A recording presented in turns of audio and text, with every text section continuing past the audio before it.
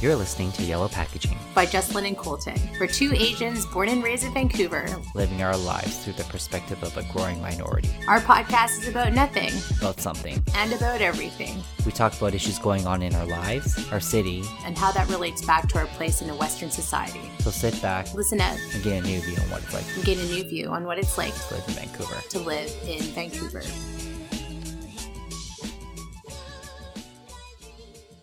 Hey, what's up? This is Colton. Hi, this is Jesslyn. And this is episode 13 of Yellow Packaging. Wow, wow, wee wow. Yeah, we are on a roll with this.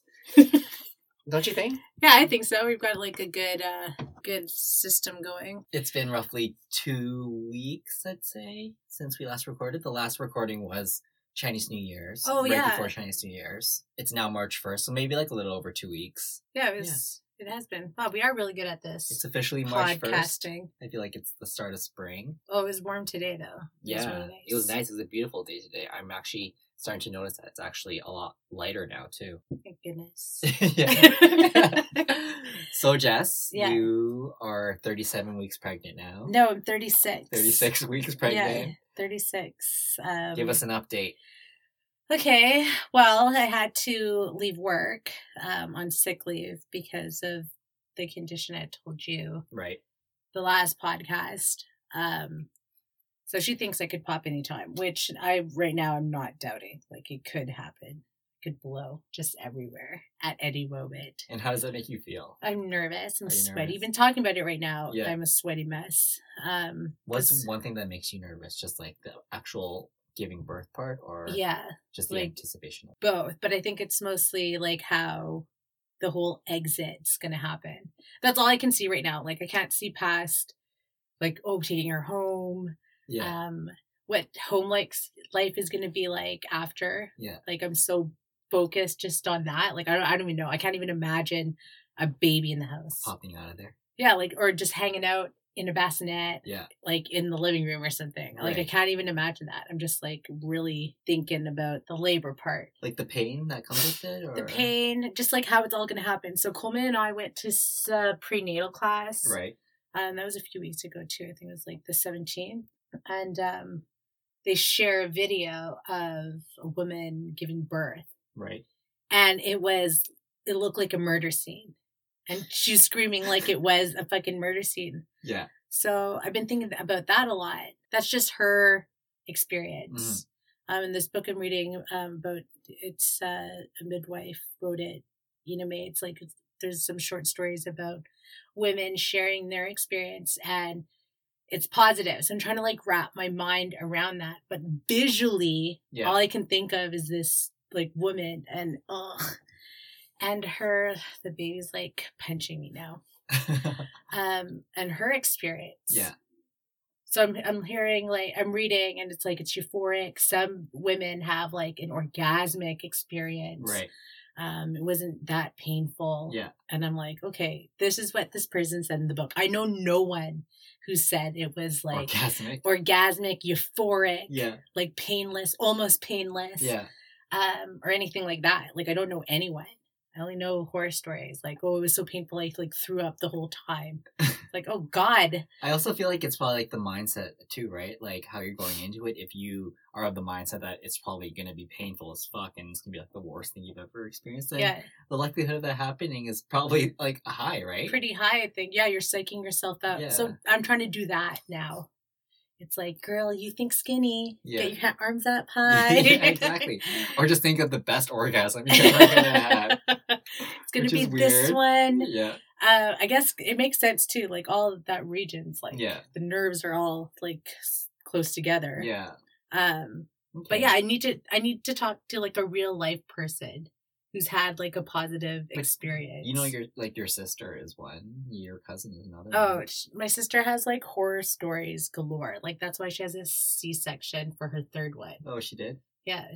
But the first two were natural, right? They were natural. I don't remember her saying it was like that positive either. But like, Cheryl can be a little dramatic. But also, like, what are you hoping for, though? Well, I know there's going to be some pain. Like, those contractions. You already know what to expect. Yes. But I want to be able, like, the women in these books have, like, managed that kind of pain. Like, it wasn't the worst thing they've ever experienced. Yeah. It seems very like positive. So I'm hoping for that. Okay. And nothing like prolonged either. I don't want days of being in labor. Ugh, I don't even want to do it. I don't want to do it. You should have thought of that before you let him stick it in. It'll be fine, you know? I think it'll be an amazing, memorable experience. Yeah. It may be painful, but it'll also be like an experience that, like, if you don't plan on having kids again, this will be like your first experience and only experience, you know? Yeah, so that's the other thing too. I do want to enjoy all aspects of it. But ladies and gentlemen, let this be a lesson to all y'all for putting out. Yeah. This could happen to you. It could happen to you. I don't know. I talked to one of my coworkers today who gave birth, and she says it's the most magical experience ever. Yeah. Like, that's not saying it's not painful, but it also is just like such an emotionally charged and memorable and magical and just powerful moment. Yeah. That, you know, I think you shouldn't be afraid of it, but you should look forward to it with caution. Yeah, no, that's a good way to put it. Yeah. It's true. I am looking forward to that part. I think me and her will own it. Yeah. And we'll do it our way or whatever way that is. The baby. Oh, yeah. I forgot about her. You're pregnant? I thought you were getting liposuction. JK. Yeah, no, the baby Colton. Yeah. Me and her will just have to do it. Because it really is just going to be me and her. For sure. Going through the physical aspect of it. I'm sure she's dreading it too. She's like, you want me to wet now? Exactly.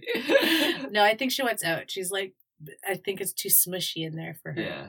Let's just stretch out her dancing legs. Yeah.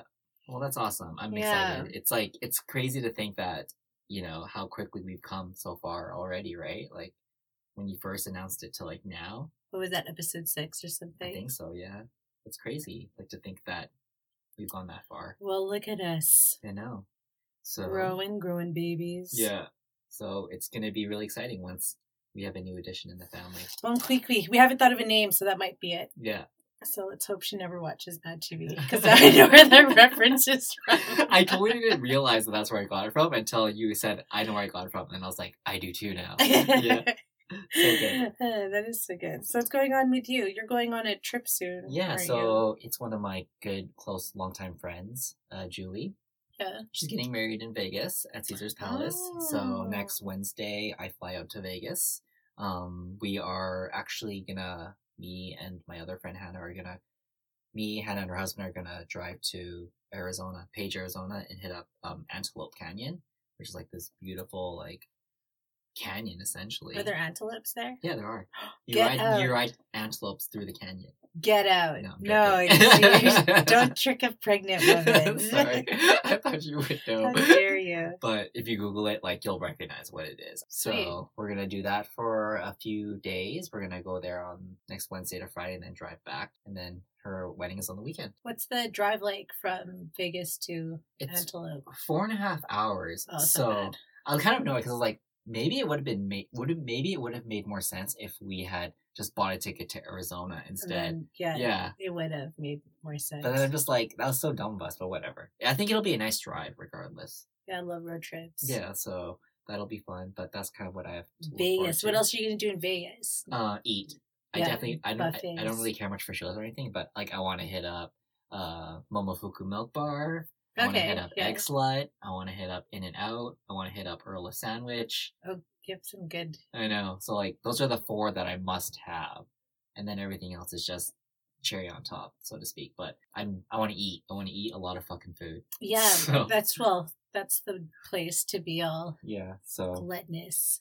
We shall see. Good. Yeah. So since we last recorded, it was Chinese New Year's.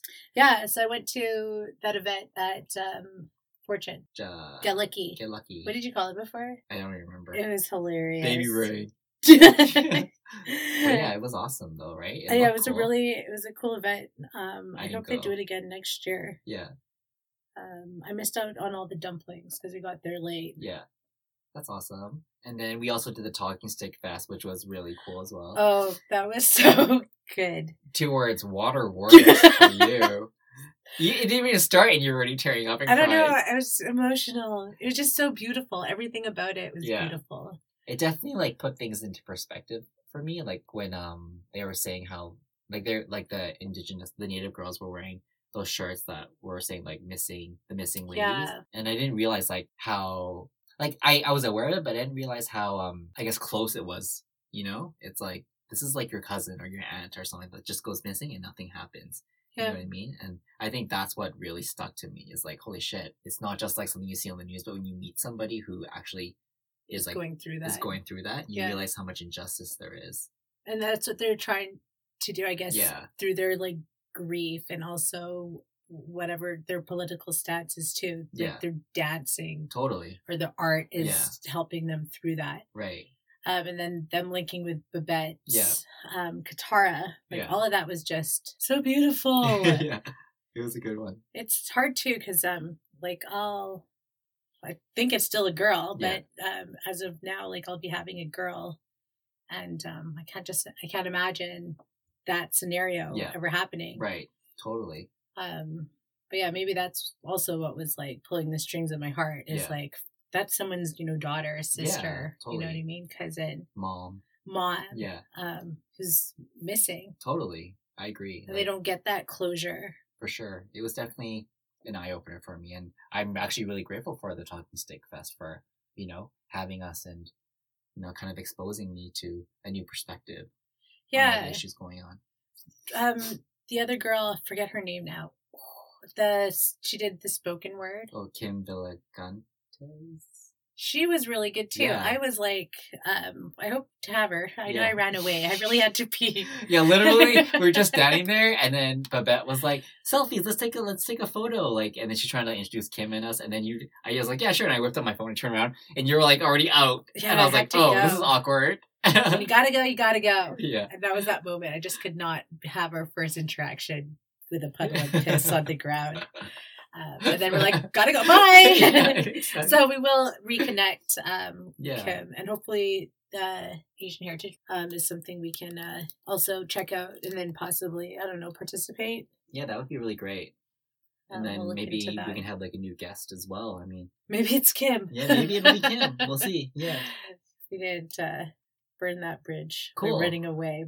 Well, that was our kind of up to date on what's going on with us and just a recap of what happened while we were gone. Yeah, I'm glad we did all those things. Yeah, totally. Okay, cool. Not Should offensive.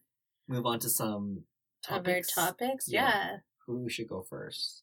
Well, I guess I could. I was going to follow the web with the whole, like, real estate. So recap what we talked about. So we just talked about, it was a discussion I had like the weekend previous to recording about the housing market and how it was like the foreigners that are driving up the prices, which is, partially true, but that's only like 2% of the market. And the rest is other buyers who are like local. And then we're going to talk about how the foreign tax would play into that. So I did read an article recently about how it is going to be more difficult for foreigners to buy property here. So they're going to like increase the property tax or like increase the property tax, yes.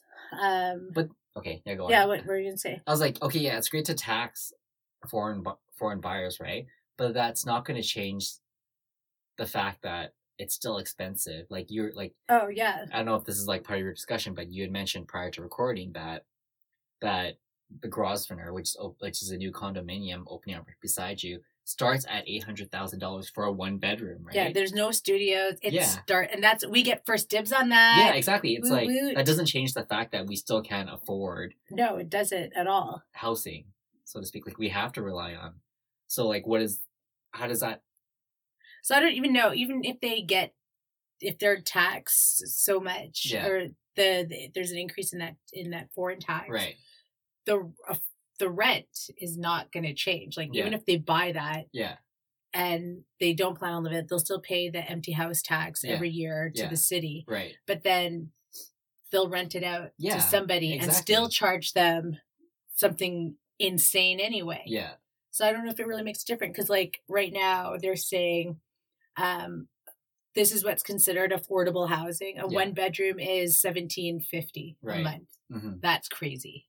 I think I was talking about how it was crazy. And I was like, I don't know. Like, even when you said that, I was just like, that seems normal. That's not, okay, that seems normal. So a 2-bedroom is $25,000. Yeah. About $2,500. It's hard. It's really, like, what is a normal price, though? Like, what are we comparing our city with? You know, are we comparing ourselves to New York City, San Francisco? Like, I don't think we are either, right? We're definitely not San Francisco. Yeah. We're definitely not New York. I know we're not San Francisco, we're not New York, but are we comparing ourselves to that, though? Vancouver is like a desirable city to live in, right? No, it's like, true. It's not like some buttfuck nowhere town. We are buttfuck. You're right. Exactly. So, okay, anyways. Irregardless. I just saw a post about how to use that word. Yeah. Have you been saying irregardless? No, I haven't, because I fear that word. Like, am I using it right? I'm not sure if I'm using it. So that was that article. I didn't really want to get into it. Yeah. It is a very touchy subject. Yeah. And I think at this point too, like, it is what it is. Yeah. You know what it costs to live here, right, and you make the choice to live here. Yeah. Or you move. Yeah. And it is sad that, you know, another article I saw, it's like a pretty, like, I guess, what would you say, affluent? This couple that has, like, shares in, like, breweries and other businesses in the city. Yeah. They're getting evicted out of a home they rent because they can't afford, and they haven't been able to afford a home in the city. Right. Did you see that article? No. I think one of them is, like, they own Main Street Brewer. And they can't afford to, like, live in the city. Yeah, so they're getting kicked out. They were renting a house. Yeah. Just sort of like on the border of Vancouver, Burnaby. So like 49th and Boundary, like that area. Yeah. And now those houses, like, it was like a couple rows of houses. Yeah. All got bought out by a developer. Right. And now there's going to be like condos. A condo built there. Right. So now they have to find a place. Yeah. So even if you sell your place in your, like, in your block or whatever, you still have to buy a place, but then you get bought out. Like, you can't live there anymore. Yeah, totally. And then, like, where do you go, in a sense, right? Like, where do you go? Yeah, no, I agree. Like, my even with my mom, like, kind of makes me think about that in her situation where she lives in New Westminster. Her 2 sons, myself, and your husband, Coleman. Yeah. We live downtown, right? And the trek from New Westminster to downtown Vancouver, it's not like a quick drive, right? It's like probably like a 30-minute drive, I'm guessing. Plus, like, taking the SkyTrain, what is that, like an hour? Right. And a bus? For me, it takes me 45 minutes to go from my place to her place. And that's, like, well-timed, like, as in, get on the SkyTrain, get off, take the bus to her place. And that's, like, 45 minutes. And I have to perfectly time it. But just talking about that, like, we were saying, if you want to live closer, then you should consider selling your place and then buying a new place, you know? And I think, like, for somebody at my mom's age, she doesn't really want to really do that anymore because she's, like, almost paid off the place that she has now. Yeah. And then for her to, like, sell it and then move to Vancouver and then buy a place, she would kind of have to, like, mortgage it, like, pay a mortgage again at her age where she's almost, like, going to retire soon. She doesn't really want to have to deal with the mortgage, right? Oh, totally. So, whereas, like, she's getting, like, say, I don't know, I'm just throwing this out, like, 1,500 square feet at her place in New Westminster, 2-bedroom, 2-bathroom, balcony as well. And she's moving to Vancouver where she's actually having to, like, half her place for, like, a 1-bedroom or something, like a 2-bedroom, but, like, half at 800 square feet. So it's like, to her, it's like, okay, I could do that and downsize, but now I'm stuck with, like, another mortgage I have to pay, you know, even though, like, it wouldn't be that much, but at her age, like, you don't want to have to pay a mortgage again. She's, like, close to retirement. She's almost done paying off her place now. Yeah, totally. It doesn't seem like it's like a feasible option. And I get it, you know, and then she's like, if you move in with me, then, that's how she's gonna get And I'm just like, sorry, I love you, but I don't want to move in with you. That would just ruin our relationship. Oh, yeah. And then another thing, like, just, do you have anything to add to this? All right. Oh, keep going. My other question is, what's wrong with renting? Oh, nothing. So why is there so much, like, pressure and need to, like, own a place? I think maybe we're still in that mentality of, like, this living the dream. Yeah. You know, that our parents. You buy a house with a white picket fence and a dog and yada, yada, yada. You own property and that's, like, a grown-up thing to do. Your parents did it before you. Yeah. It's just, like, traditional like life goal in a sense, right? Yeah, and I think that's very like Western thinking too. But like when you look at New York and you look at San Francisco, I know I keep going back to these places, but these are places that have high rent as well. And like I think the amount of people who own property in San Francisco and New York City are probably like similar to Vancouver, where a lot of people are renting. You know what I mean? Yeah, I and think like so to too. buy a place in those cities is ridiculous. And I feel like Vancouver is heading in that direction. So then my question is, why do we need to buy a place? Like, what does that even mean? I guess in terms of like investment property and equity and stuff, it's great. But at the end of the day, it's like, I would rather rent because 1, I don't have to pay property taxes. Yeah. 2, I don't have to pay a maintenance fee. Yeah. 3, if anything happens with my apartment, the landlord's responsible for it. Yeah. And then when I die, it's like, I don't have to worry about it. The flip side is then I have nothing to give to my future offspring if I were to have kids. If that's the only reason you're getting a place is for your future offspring, then what's the real point? Totally. And in that sense, like I'm already saving up and I have money like set aside for when I retire, and if I die, that can just go to them. Yeah. Right? I don't know. I feel like there's a lot of pressure to buy for the sake of buying rather even than now you think why. There's like a lot of pressure for that? Oh, for sure, definitely. So I feel like the same too, like where it's. I feel like it's changed a little bit. Like, the market. Right, people in New York, you never really hear of people like buying their own place. Totally, I think like rent controlled apartments. Yeah, exactly. Like I think with the younger generation, renting is the norm, right? Because we know that we can't afford a place. It's impossible anyways. There's no way. So, a report came out, the lowestrates.ca. They said the cost of living for those age 18 to 34 is about $2,800 a month. Is that rent included? Just to make ends meet. That includes your rent. So now if affordable housing is just say $1,700 to make it easier. For like a 1-bedroom. For a 1-bedroom. Okay. Gosh, you need a roommate. I think if you had, so each paycheck has to be like $1,500, just say, to live comfortably. For sure. I think if you're like a single person, it's expensive to live. If you have somebody, it's a lot cheaper. It's not, your expenses get halved essentially, right? Like rent alone would be half the cost of what you're already paying, right? If you have somebody. So everyone just needs to get paired up. Yeah, and then that makes things better, right? So they broke it down like this. So the cost Sorry, what website is this? This is from lowestrates.ca. It's an online tool that compares financial products and provides users with the best and affordable rates. Okay. Right. Then compared to the average prices of each basic necessity to reach a sense of the class. So this is, I guess, their rough estimate. This is what they say. Yeah. So your rent is about $1,900. Phone and internet $105 a month. So transportation $133. That's if you own a car. Well, what if that counts as like bus or whatever? What's a one card or the Compass card a month? I think it's about that much. Groceries about $200 a month. Yeah. Entertainment. Yeah. Oh, this guy likes to have fun. $321 a month. This is based on Vancouver, right? Yeah, this is Vancouver for 2018. Yeah. For someone 18 to 34. Right. That's true though. Fitness $75. Yeah. I cut that out first. And then insurance is $20 a month. I guess that's renter's insurance. It's like $20 a month. Yeah. So yeah, that's basically it. Yeah. Okay, then $321 seems decent. Yeah. How much is a movie these days? Like $12? I think it's more like $15. Okay. let's get real here, okay? And then you want 3D or you want like your own seat. That's $20 right there, right? Shit adds up quickly, man. Wow, that's expensive then. That doesn't give you much of a budget. So $321, they say, divided by 4. You have $80 to spend. A day? A week. A week? That's okay. $80 a week for entertainment. I wonder if I spend that much.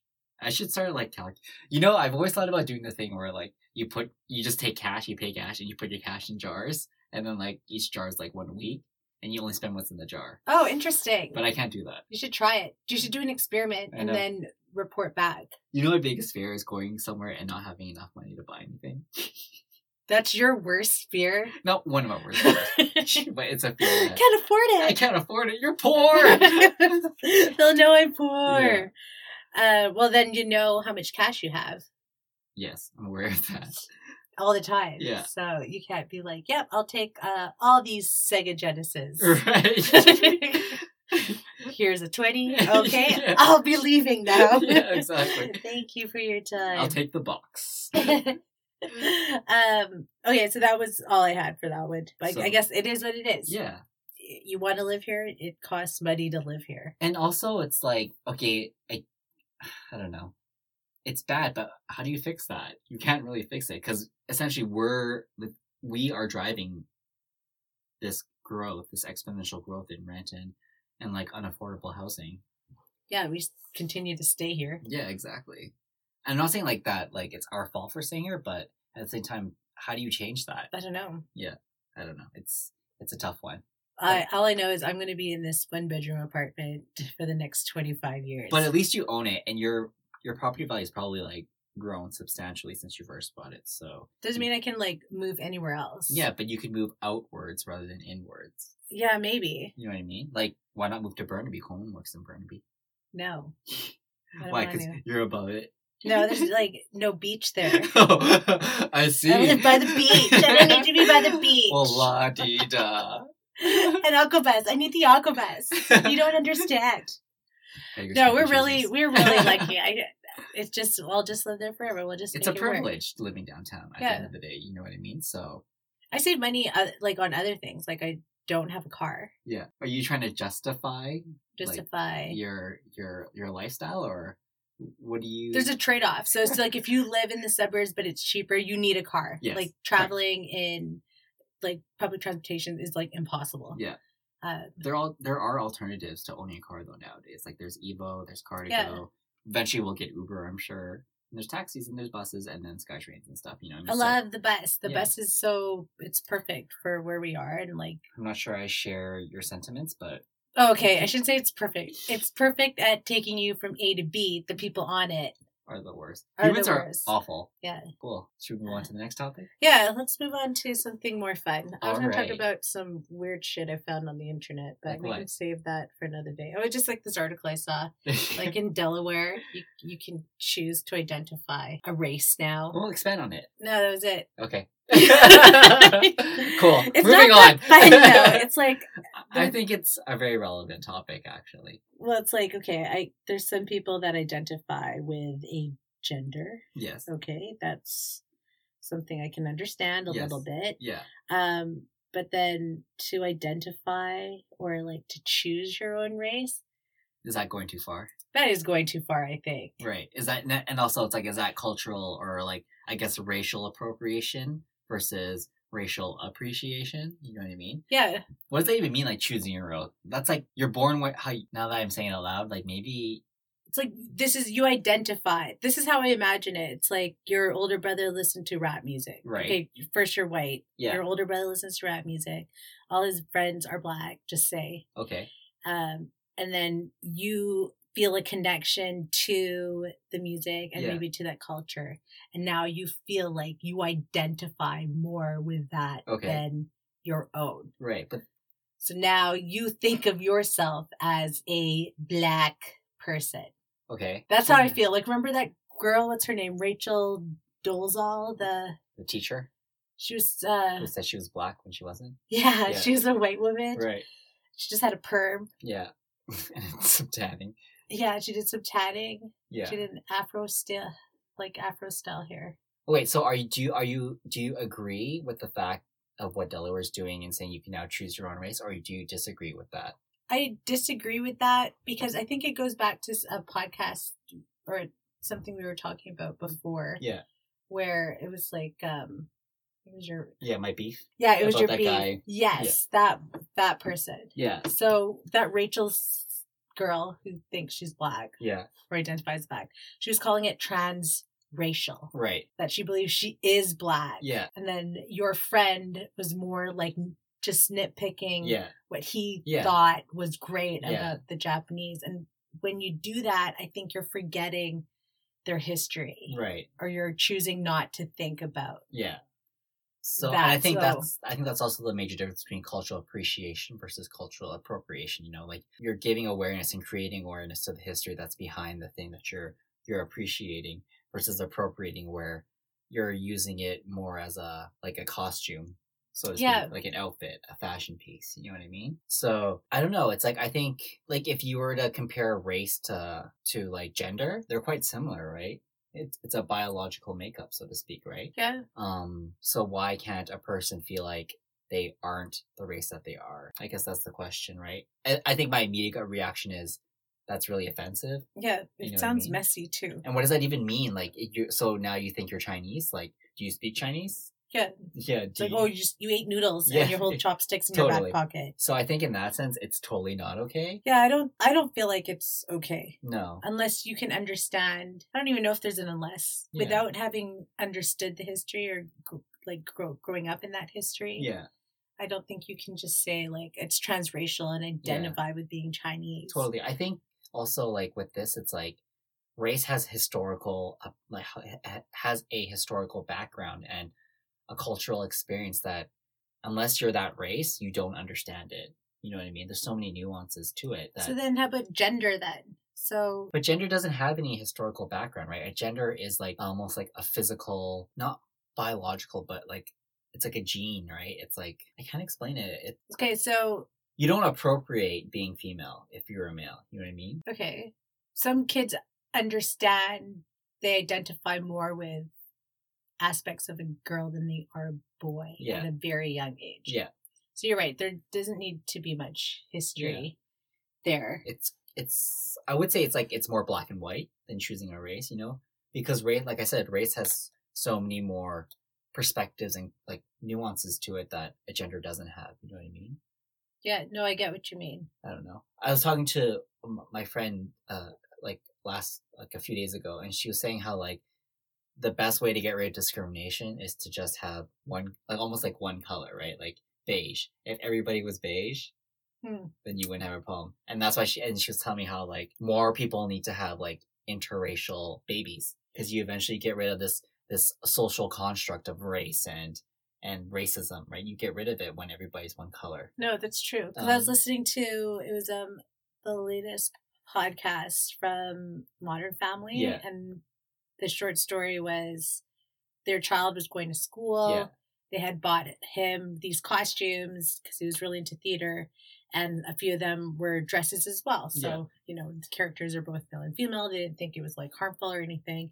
And he chose to wear the women costumes or the dresses more. Yeah. First it was just at home, and then it was just going out, grocery shopping. Yeah. And then if he was like going to go swimming, he'd put shorts on. Yeah. Yeah.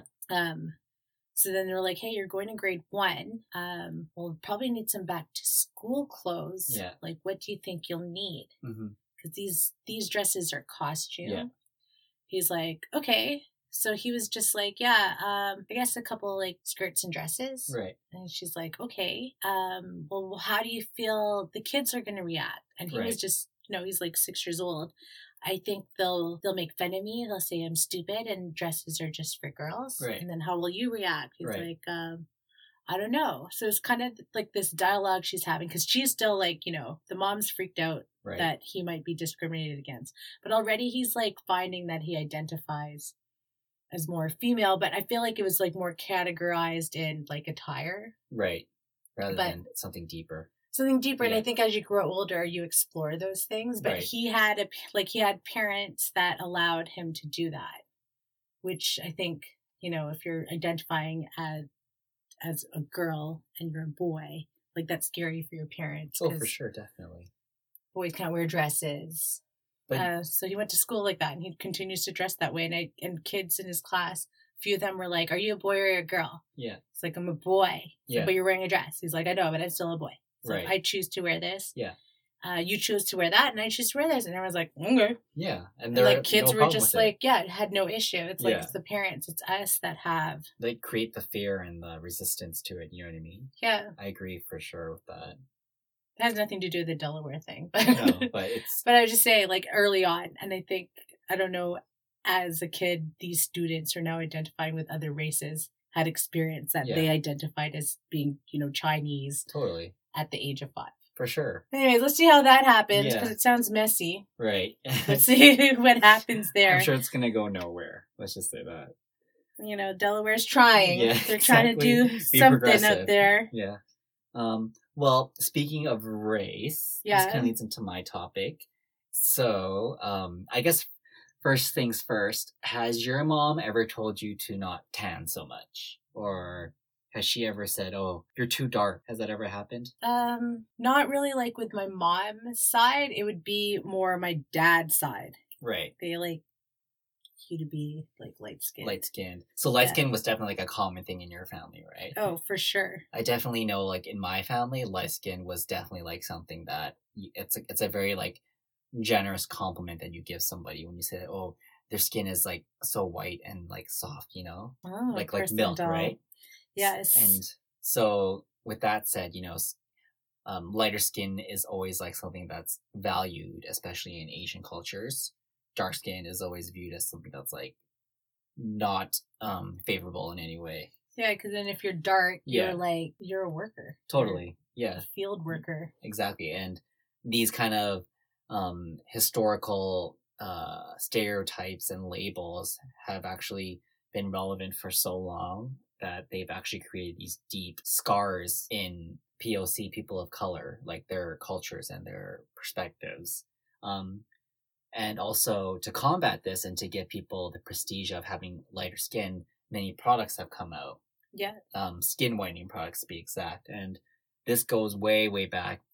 You can Google just like skin whitening products, and one of them was Pears soap, where they have advertisements of like a white person and a black person, and the black person used Pears soap to clean himself, and now they're white, so to speak, you know? So it goes as far back as like the black racism and slavery trade and all that stuff. Yeah, so, I did see that too. Nowadays, skin whitening is a very huge market in the global like world, so to speak. Skin whitening products sold in India alone totaled up to $400 million a year. So in India, that's one of like, I can definitely see where skin whitening is a huge thing, because everything you see in the Indian media, they're all light skinned. All the celebrities are light skinned. You never really see a dark skinned Indian person. Some additional stats.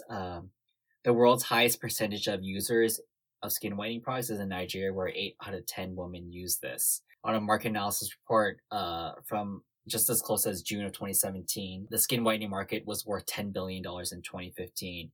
And they anticipate by 2024, this is going to grow to up to $31.2 billion.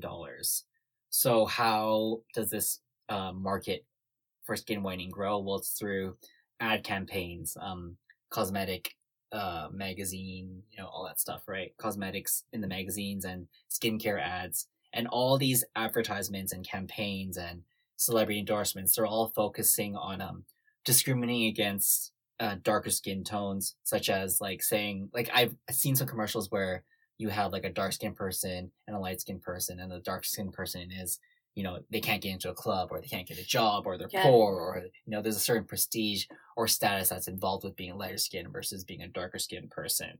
And this has reached people on a global level, not just in India. So skin whitening products are categorized under cosmetics and skincare, and the global cosmetic market today is worth roughly $239.5 billion.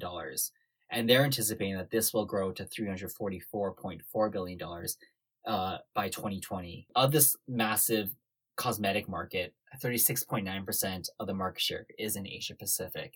Oh, so Asians are obviously the key demographic of these skin whitening products, which makes sense because Asians do have darker skin tone as compared to Caucasians, like Western people, and Hispanics for that matter. So with this 36.9% of the share being in Asia Pacific, it's obvious that Asians are being the most damaged by this exposure to these ad campaigns. And a sociologist named Margaret Hunter calls this type of discrimination colorism. And she defines it as the process of discrimination that privileges light-skinned people over their dark-skinned counterparts. Colorism is focused on the skin tone as opposed to racial or ethnic identity. So that makes sense so far, right? Like, whereas racial or ethnic identity is based on your culture, skin tone is literally face value. It's not genetics. It is genetics, but you're discriminated just on a shade that you are. So within a race, essentially, right? Some examples of this concept, just to prove this colorism, is that a study was done by Villanova University in 2011, which showed that lighter skinned Black women received 12% less time behind bars than those with darker skin tones. Another one is in career professions, white interviewers deemed light-skinned Black and Hispanics more intelligent than dark-skinned individuals. So these were all like tests and surveys done. But at the same time, this isn't really a new concept either. It isn't. Like when I was growing up, there's a product in the Philippines called Escanol. Yeah. And we used it. Yeah. But you didn't even know what it was. I didn't know. Right? I didn't know. It wasn't until it was later on. I was like, everything says whitening on it. Yeah, totally. And I spent most of my time trying to get dark. Yeah. It's like, I don't need this. Totally. And that goes for like, family in the Philippines. Yeah. They are darker. Yeah. And a lot of them wanted to be lighter. So they either are like sales reps for some of the whitening products. Yeah. And they definitely use it. For sure, definitely. And like, thing is, like, it's hard when you've been told all your life that your dark skin tone, your natural dark skin tone is unappealing. It's not desirable. You tend to believe it, and then you kind of just do it because it's the norm. You know what I mean? Like, you shouldn't have dark skin. But this isn't really a new concept either. Like, back in the civil rights movement, there were attempts to counter this with a lot of ads that came out that were trying to drive home the fact that Black is beautiful. But because of the previous historical damage that has already been created, it didn't prove very successful. So in regards to going back to you and saying you use Escanol, that's was that like a cream? It's a brand. Yeah, it's a brand. So this brand makes products like that. So we know for a fact that skin whitening products have been around for a long, long time. Like I said, Pear soap. Today's forms come in many, many different formats. They have chemical peels. They actually have like needle injections that you inject into your body. They have pills that you can take. And I think in your situation, they have products that had like literally putting bleach on your face and body. Yeah. So Vice did a thing on that. Yeah. And women were putting bleach on them and wrapping their bodies in cellophane. Yeah. To lock it in. Totally. Yeah. So that's literally something that people are doing right now. That's so scary, man. A key ingredient in all these skin whitening things is a chemical called hydroquinone. This type of chemical is used in photo processing. It's used in tire manufacturing. It's used in hair dyes. So a great thing is that this chemical has been banned worldwide, but just because it's banned doesn't mean you can't buy it, and you can still buy it under the table through like third-party sellers like eBay. So it still exists. And we all know that these products are actually like really, really damaging, and they can have really bad side effects, not only on emotional level, but physical level. And some common side effects of this are cystic acne, skin thinning, and ochronosis, which is essentially darkening of the skin. So it could actually have the opposite effect of this. The thing is, this still exists because while we are aware that colorism is a major issue that should be put to end, it doesn't help that the media around us and celebrities around us are doing the opposite. They're kind of reflecting colorism to a high extent. Like you said, Lil' Kim was an example. Michael Jackson is another one. Even just ad campaigns depicting people of color always show lighter skinned people. It's never the opposite. Like, while there are many media influences on light skin, there's also the opposite, where there is a resurgence and a revival of skin tone appreciation. Nowadays you see more darker skinned that's right. African Americans or African Canadians. Black Panther. Yeah, Black Panther is a prime example of that. So there is hope, but it's going to be like a slow undoing of all the damage that has been done in historically speaking. So I guess the question that kind of brings up based on this summary is, like, how do we, being who we are, create the acceptance and get rid of colorism? Yeah, okay, that's a big question. Yeah, totally. Like, I know for a fact, I didn't realize that it was a term called color. Like, I just learned today that was the name of the term. I know growing up, my mom was always like, don't tan so much and make sure you wear sunscreen and make sure you wear a hat, Yeah. Like, so I think for starters, it's to kind of parents to stop driving home the fact that a light skin tone is a good skin tone, so to speak. You know what I mean? How about for you then, growing up, when you see someone darker, do you had you judged that person differently than someone lighter skinned? No, definitely not. Like, it never was an issue for me for some reason. I think being Asian, it was normal for me to not see skin tones, but to not really be aware of skin tones, because I always knew that I was like darker. The thing is, like, who's white. Yeah. And then that was kind of like it. Yeah, exactly. Like, you got the black kid in your class, the brown kid. But I was aware that, like, when I was younger, that like I shouldn't tan so much, but it never bothered me.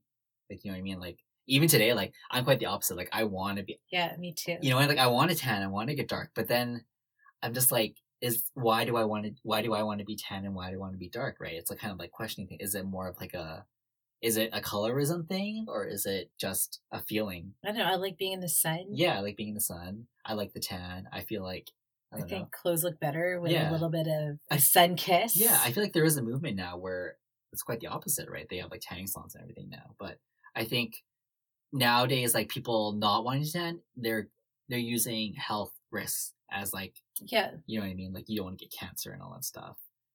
Yeah, it's weird too because I'm trying to think like, am I judgmental with people who are like a darker Asian or lighter Asian? Yeah. No, like I can't. I don't think there's an occasion. Yeah, I do think that it still exists. Definitely, yes, I agree with that. I feel like I have when I was younger, I didn't realize like it didn't do anything to me, but I am aware that like people have been saying, "Oh, you're so dark, you tan so much," and I've also remembered the opposite, where people are like, "Oh, your son's skin is so light, like he's very like I don't know, it's like." White and soft or like white and cloudy, like you know it's just like very like fluffy, you know what I mean, like white is great, you know what I mean. I remember you were telling me though, like based just because like was it you that was a darker skin tone? No, you were the favorite one because you had a lighter skin tone. So on my dad's side my sister was darker, yeah, so they'd be like, yeah, she's dark like your grandma, and my grandma's really dark, yeah. But it's used but they like my skin tone because I'm so light. Yeah, look at me, so light. Yeah, so then I think they almost like use that as like a negative connotation where they're just like, you're so light skinned and your sister's so dark skinned. You know? Like what happened to her? You know what I mean? Yeah, they'd kind of make fun of my sister a little bit too. You don't really think about like the kind of the perspectives that have been created through media as to why. And is colorism then associated to like, you know how like in the past episodes I've talked about how like, you know, no Asians, you know? Like, is that colorism as well then? Is that colorism and racism? Like, say, if I was white, but the same person, but my skin tone was, I was white, would that no Asian person be attracted to me? You know what I mean? I think if there's, I think we talked about it. If race is in your preferences, there's something racist about that. For sure. The colorism thing, that is, I think, internally too. Yeah. Like your perception of what is beautiful, it needs to be lighter, so you are going to douse yourself in Espanol and just bleach in a bleach bath, just so you can look like a white guy. Just fucking wrap yourself up in bleach. Yeah, I guess the question is: are you trying to look like a white guy, or are you trying to create prestige and status to show that you don't work in the fields anymore? You know what I mean? Is it like I think when you're involved? Okay, so if that's the case, I think it is like almost in 3 steps. Yeah. So it's like you're a darker skinned Asian person, right? Who wants to look lighter. Yeah. Like a lighter Asian person. Right. But in pursuing that, you want to be white looking. Yeah. So it all comes down to coming back to being just white. Right. Exactly. Like white is right, so to speak. You know what I mean? That's such a crazy term. I remember I used to joke around about that. Yeah. And now it's making me cringe. Because it's like, I think because it's more relevant to you now. Yeah. The fact that you're cringing, it's like you understand how deep that goes. You know what I mean? It's just crazy too, like, you know, within racism, there's racism within races. Yeah. And that's where colorism exists. So like colorism is like almost like a subcategory of racism. Okay. You know what I mean? No, that's totally right. Which is crazy. It's like, I feel like humans are almost like bred to be racist. You know what I mean? Like you can't even just get rid of racism because within racism, there's even more things to tackle. Like, yeah, we're both Asian, but you're like the darker kind. Yeah, exactly. It's like, really? You've already experienced racism. Now you're going to be racist against your own race? Yeah, because you're darker. Exactly. This is weird. We can't sit together. Yeah. Like, I know in Cantonese, there's a phrase, like when I was saying the white one, it's like, they say, ba lulu, which is like, white and like, whatever, you know what I mean? Like, I can't, it's like, just like white and pretty? Yeah, white and pretty almost. Like, okay. And then, when you're black, it's hak bang meng, which is like black and like just like very, very black, you know what I mean? And like those are 2 words that you say, right? So it's just crazy that like I didn't really think about it until I was exposed to colorism, and I'm like, oh my god, like my mom was like throwing her colorism bullshit onto me. You know what I mean? And I never listened to her. Like I still did whatever I fucking wanted to do. Like if I was gonna play outside, I'm gonna play outside. You know what I mean? Yeah. And I'll get dark. I don't care. You know what I mean? But it's just like, I was fortunate enough to not let it get to me, but I definitely know people to this day who are very, like, very focused on being white. Not being white as in like being a Caucasian, no, but like white, fair skin. Fair skinned, yeah. To point where like they use like skin whitening products, and it's huge in Korea. Like look at all those Korean people. You know what I mean? Like they're all freaking pale and white, porcelain, porcelain, shiny which is, it's just crazy that, you know, it's gonna take a long time to undo all of this like social like racism that's been created. Yeah.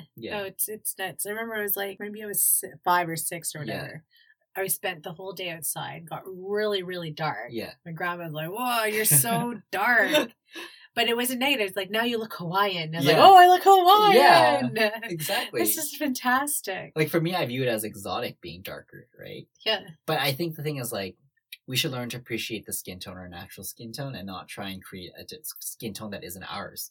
I think at the end of the day, that's what it boils down to. You know what I mean? Like, because there's arguments on both sides where it's like, if you're dark skinned and using bleaching products, people are saying, why are you doing that? Appreciate the skin tone and not damage your skin tone. Yeah. Then the opposite can be said about lighter skinned people who want to get dark because they're exposing themselves to UV rays and therefore exposing themselves to like melanoma and skin cancer and all that stuff. You know what I mean? So it's like there's arguments on both sides, and I think at the end of the day, you just have to really appreciate the skin tone that you have and not try and be something that you weren't naturally born with. Exactly. Yeah. Well, it's not like I go to the Chinese salon. Yeah, not anymore. Not those days are behind me. Yeah, totally. But yeah, like the summer, out in the sun all the time. I love the sun. All day, every day. Every day, forever. Word. All right, so that's my topic. That was a good one. Yeah, I think a lot of people, listeners, just really think twice about, you know, when you're trying to change anything about yourself. Ask yourself why and what is the purpose of it. You know what I mean? That was a good one. I think our episode with Babette really hit home because this is decolonizing, like right? Exactly. Yeah. Now we're like constantly asking ourselves why, and that's like another reason or another thing to ask ourselves, like why we're doing what we're doing. Yeah. Cool. Yeah, we'll have Babette back. Yeah, she was a good one. She's a powerhouse. Yeah. All right, let's move on to some sweet and sour and sweet. Yes. What's your sour, girl? My sour. Oh, it was Americans. Oh yeah, that's right. Yeah. So we got our stroller in a couple of days ago. Yeah. And one of the rivets was broken. Yeah. So it's already under warranty. I called Toys R Us and they're like, "Hey, you just need to call Britax for a part." Like, cool. It ended up being a like customer service rep in the States. Yeah. She's probably from Delaware. Just kidding. Yeah, that dumb. She probably thought she was like Korean or some shit. Like, get the fuck out of here. She's like, "Hi, my name's Haewon." So I'm trying to tell her, a few things. Maybe I have a Canadian accent. Yeah. I think maybe we both do. I guess, yeah. I don't know, but... I don't know, eh? Like, I don't know. What's that a boot? I don't know what any of that's a boot. Yeah. So I was trying to give her my postal code. Yeah. And there's a Z in it. Yeah. A Z in it. Yeah. And when I'd get to it, it'd be like V6Z. Right. She's all like, "What? Come again?" I was like, V6Z. And then she's all like, "Okay, you'll have to talk slower." I'm like, V as in victory, 6 as in 6, Z as in zebra. And she's like, Z? I was like, yeah. You guys call it Z? And then she just like laughed and I had to start all over again. So I tried to give her the postal code like 5 or 6 times. Right. And it was it. It was just like a total disconnect. She's like, "You'll have to say attention to Anita." And then she was like laughing and I was like, "Okay, I'll send the photos over to her." Yeah. And then in the midst of all of that, she didn't even give me the email address to send it. So I did call back, but it was just like frustrating. It's like Z and Z. Are there any other letters in the alphabet that's as close as those two? Like, why can't you be like zebra? Yeah. I said Z zebra. She's like, it's no. the fucking same. I'm American, so you're going to speak American. She just laughed. She's like, "You'll have to say that again." Yeah. It's like Z. Yeah. So that is, my peeve, my sour. That's not good. Yeah, like, what the? And English is closest to, I guess, the OG of English, being like UK. Yeah. So, girl, you wrong. She's very wrong. Yeesh. But yeah, that's my sour. Maybe you should say your sour, and then we'll both end with sweetie goodness. To be honest, I don't think I have a sour this time. Like, that's good. Yeah, I don't think I have a sour. I think today I'm gonna say no sour. Good. No sour. I don't want to taste sour today. No sour on your plate. No sour. Just the sweet. Yeah. Sweet goodness. But I'll go into sweet. I can start with my sweet first. Yeah, do it. So I don't know if I've ever mentioned this on the podcast, but I used to really enjoy smoking weed a lot. Shocking. I'm bad. I'm a bad boy. Yeah, you like them drugs. Yeah, but I had a really bad breakup with weed. Oh no! It gave me really bad anxiety, like depression and just nervous attacks, like all the time. So I stopped and I cut it out. I would dabble here and there, but I would always be cautious because there have been times where I really fucked myself over with weed. Yeah. So I've taken a break, and recently my friend was telling me about how she went to a dispensary, and through the dispensary she was able to find certain types of weed that don't create the anxiety attacks and the paranoia and the nervousness and all that stuff and the fear. So I thought about it for a long time, and I was like, do I want to get back into it? If I do get back into it, I want to get back to it in a more responsible, way. And so I went to a dispensary close by work called The Village. Okay. And I told her straight up, like, I used to smoke a lot. I don't anymore, but I want to get back into it in a more healthy way, in a more responsible way. Yeah.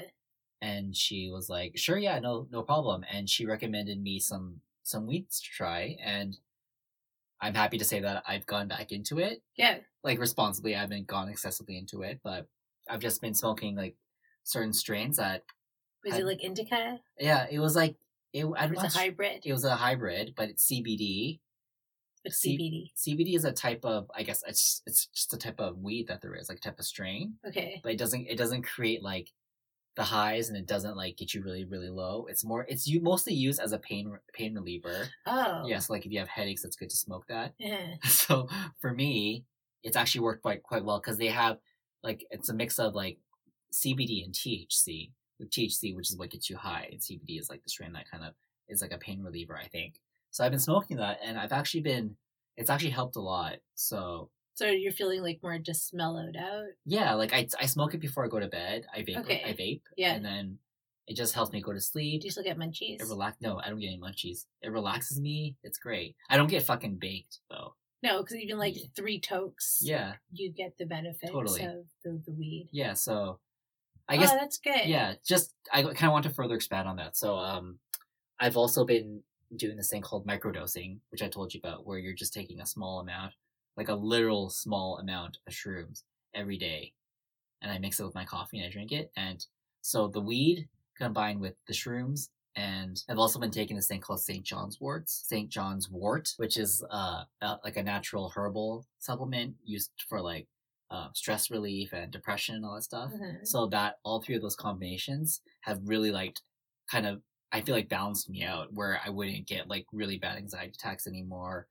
I don't get super down all of a sudden. And yeah, I feel like I'm in a really good place right now, and I feel really like clear, and my mind is just like, I feel more aware and just more stable. So it's like balanced. Yeah. So it's really great. And are you still like microdosing? Yeah. And it's, I don't know, I feel like it's amazing. It's so your symptoms or the side effect, it's not... I'm not like baked and like hallucinating. Okay, yeah. No. You're not shrooms like can fuck you up. You're not taking like an amount to like fuck you up. You're literally just but like exposing your body to small trace amounts. So are you noticing the difference right away? No. When I first started microdosing, I did feel like I felt something from the shrooms right away. But now, like, I'm probably 2.5 weeks, 2-3 weeks into it. Yeah. And I don't feel it anymore. I don't feel high, but I don't know if it's the weed, the wort, the St. John's wort, or the microdosing, or the combination of all 3, but whatever it is, I feel stable. Hey, that's awesome. Yeah. That's like a more holistic approach to that. Yeah. Everything I'm taking is not a chemical. It's all from the earth. Because there are other medications that help with anxiety, and depression. And I don't want to take that stuff, because then you become chemically dependent on it. You know what I mean? And getting yourself off of it has really terrible repercussions as well. And I don't think I'm that severe where I need to go on chemical medications for it. So why not try a holistic approach? I mean, St. John's wort is prescribed all of Europe as like a common use for depression. So it's clearly something that is effective, and there's no negative side effects either. For that's natural use. Too? Yeah. Take it 3 times a day. What is it? It's a type of herb. Oh. Yeah. It's great though. So I don't know if you have mild depression, if you have anxiety attacks, if you have paranoia or anything, get on it. Try it. Try my trifecta. My trifecta. What happens if you decide to get off of it? So yeah, I'm thinking about... What is that stage? Is there like a weaning off process like you would like an antidepressant or something? I don't know. I've only just been doing this for... Yeah, like a couple of weeks, yeah, right? like I'd say like a month at most. So I don't...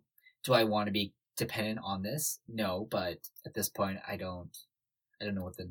No, you're like reaping the benefits of it. Like you're living like a better life. Totally. I don't think there's any negative side effects to taking like vitamins every day. No. Right? Am I trying to make an excuse for something right now? I don't know. I just feel like if it's working... No, because you know the symptoms you've had, and now they're like alleviated or like they're non-existent. Totally. So it's like you're living a better life than you did a month ago. Totally. So yeah, that's kind of my sweet. I don't know, self-cure myself, I guess, or self-stabilize myself. Yeah, without the need of chemical medication. Yeah. That's awesome. Yeah. I think step 1 is awareness and understanding and acceptance, and then step 2 is actually like finding alternative methods besides drugs to... Yeah. So drugs in the medical sense. Shrooms and weed. Kind of drugs. But yeah, so that's kind of my prescription. My sweet. That is a good sweet. Yeah. A-okay. A-okay. I've done shrooms like once. Yeah. So that's crazy. Yeah. That's what I was imagining, like every day for you, like on the computer writing emails. Yeah, I'm not even writing real emails. Report will be done on Tuesday. Yeah, exactly. That's how I imagine it. But yeah, thanks for bringing me back down. No. It's nothing like that at all. Like, I don't feel it. Let's just say that. I don't feel anything. Yeah, just feeling like the benefits of like feeling happy, low anxiety, or no anxiety. Yeah. Cool. Okay. You're gonna keep going with it? Yeah, I will until I run out of the shrooms, and then maybe I'll stop taking the shrooms. Because apparently the whole purpose of microdosing with shrooms is that it repairs your brain and improves your memory. So that's like one way to do it. They say mushrooms are like one of the best things you can have every day. Not like matching mushrooms, but just mushrooms in general. Okay. There's so many health benefits to it. I like mushrooms. Anyways, well, what's your sweet? My sweet is actually sweet. Tell me about it. Sugar in it. Tell me about it, stud. I love Grease. So I saw this video. Oh yeah, I know what it was. Yeah. Tasty, yeah. So I tried it this morning. What is it? And it was using cake mix to make cookies. Okay. It's really easy. It's like the easiest. Okay. So I basically took white cake mix. Yeah. Crushed up a bunch of Oreos. Yeah. Threw that in there with 2 eggs and some oil. Yeah.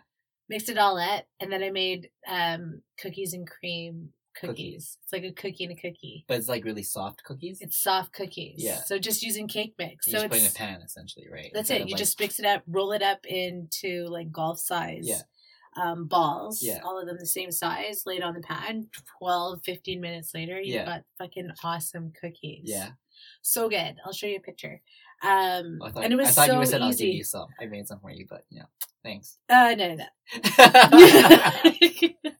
You dirty whore. No, I was making them for the baby shower. Oh, I'm so excited. But yeah, it looks good, huh? Yeah. It's like gooey. Can't wait to eat And it's not even that sweet either. No. I thought it'd be like intense. Yeah. So yeah. Well, that's great. That's awesome. That's my sweet recommendation. It's just so easy. Yeah. You know what I mean? And you still feel like you've made it because you're stirring all that shit in. For sure. So that's my recommendation. And then while you're baking and you want something to watch, I recommend Queer Eye on Netflix. So good. So yeah. This will probably be our last podcast before on Quee. Yeah, it's so exciting though, you know what I mean? I was telling Jess that maybe we should record an episode in the hospital room. Oh, and I was like, what a great idea. Yeah, exactly. Let's film the whole thing too, and we'll live stream it. Yeah, so for all listeners, I hope you enjoy listening to this episode, because next episode, we'll be talking to a whole new Jess, Mama Jess, Mama Jess. Mama Jess will be our replacement. She's fun. Don't. I think you might like her. Yeah. She might be just as cool as this one. This is the last time you'll listen to Pregnant Jess. Yeah. And then she'll be a whole new lady. Whole new lady. Yeah. So yeah, I guess until next time. Thanks for listening. What's our outro? I don't know. We just say bye. Bye. Okay. Bye. Bye.